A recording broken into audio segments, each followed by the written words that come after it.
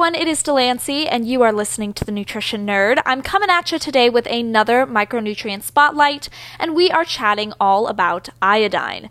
So iodine is an essential micronutrient. 75% of total body iodine is stored in the thyroid gland, and the hormones this micronutrient helps create are necessary for bodily growth, reproductive function, brain function, healing, energy metabolism, nervous system health, and thyroid function. Interestingly, iodine supplements have also been used to help treat certain conditions such as fibrocystic breast disease, inflammatory skin conditions, and radiation exposure.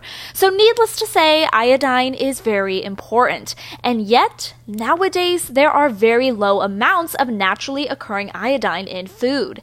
This reality ultimately prompted America's voluntary salt iodization program in the early 1920s. By enriching more processed foods with added iodine, the government succeeded and continues to succeed in staving off iodine deficiencies in most American citizens.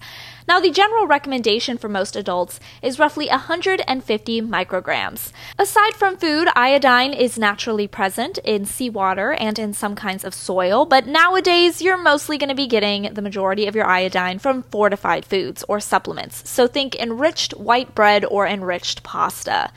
As of now, the World Health Organization estimates that more than 30% of the world's population has inadequate iodine intake.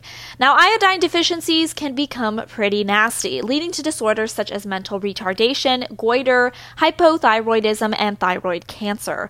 The repercussions of iodine deficiency on an unborn fetus, however, are very serious, and that is why iodine is such an important nutrient among pregnant women. But like I said, U.S. government nutrition policies have been created to help counter this concern, providing strategies to ensure adequate iodine levels for all. Of course, it always helps to be a mindful eater and make sure you're getting enough iodine through your health-promoting food choices. This has been The Nutrition Nerd. Hopefully you learned something new today, and I will catch you in the next one.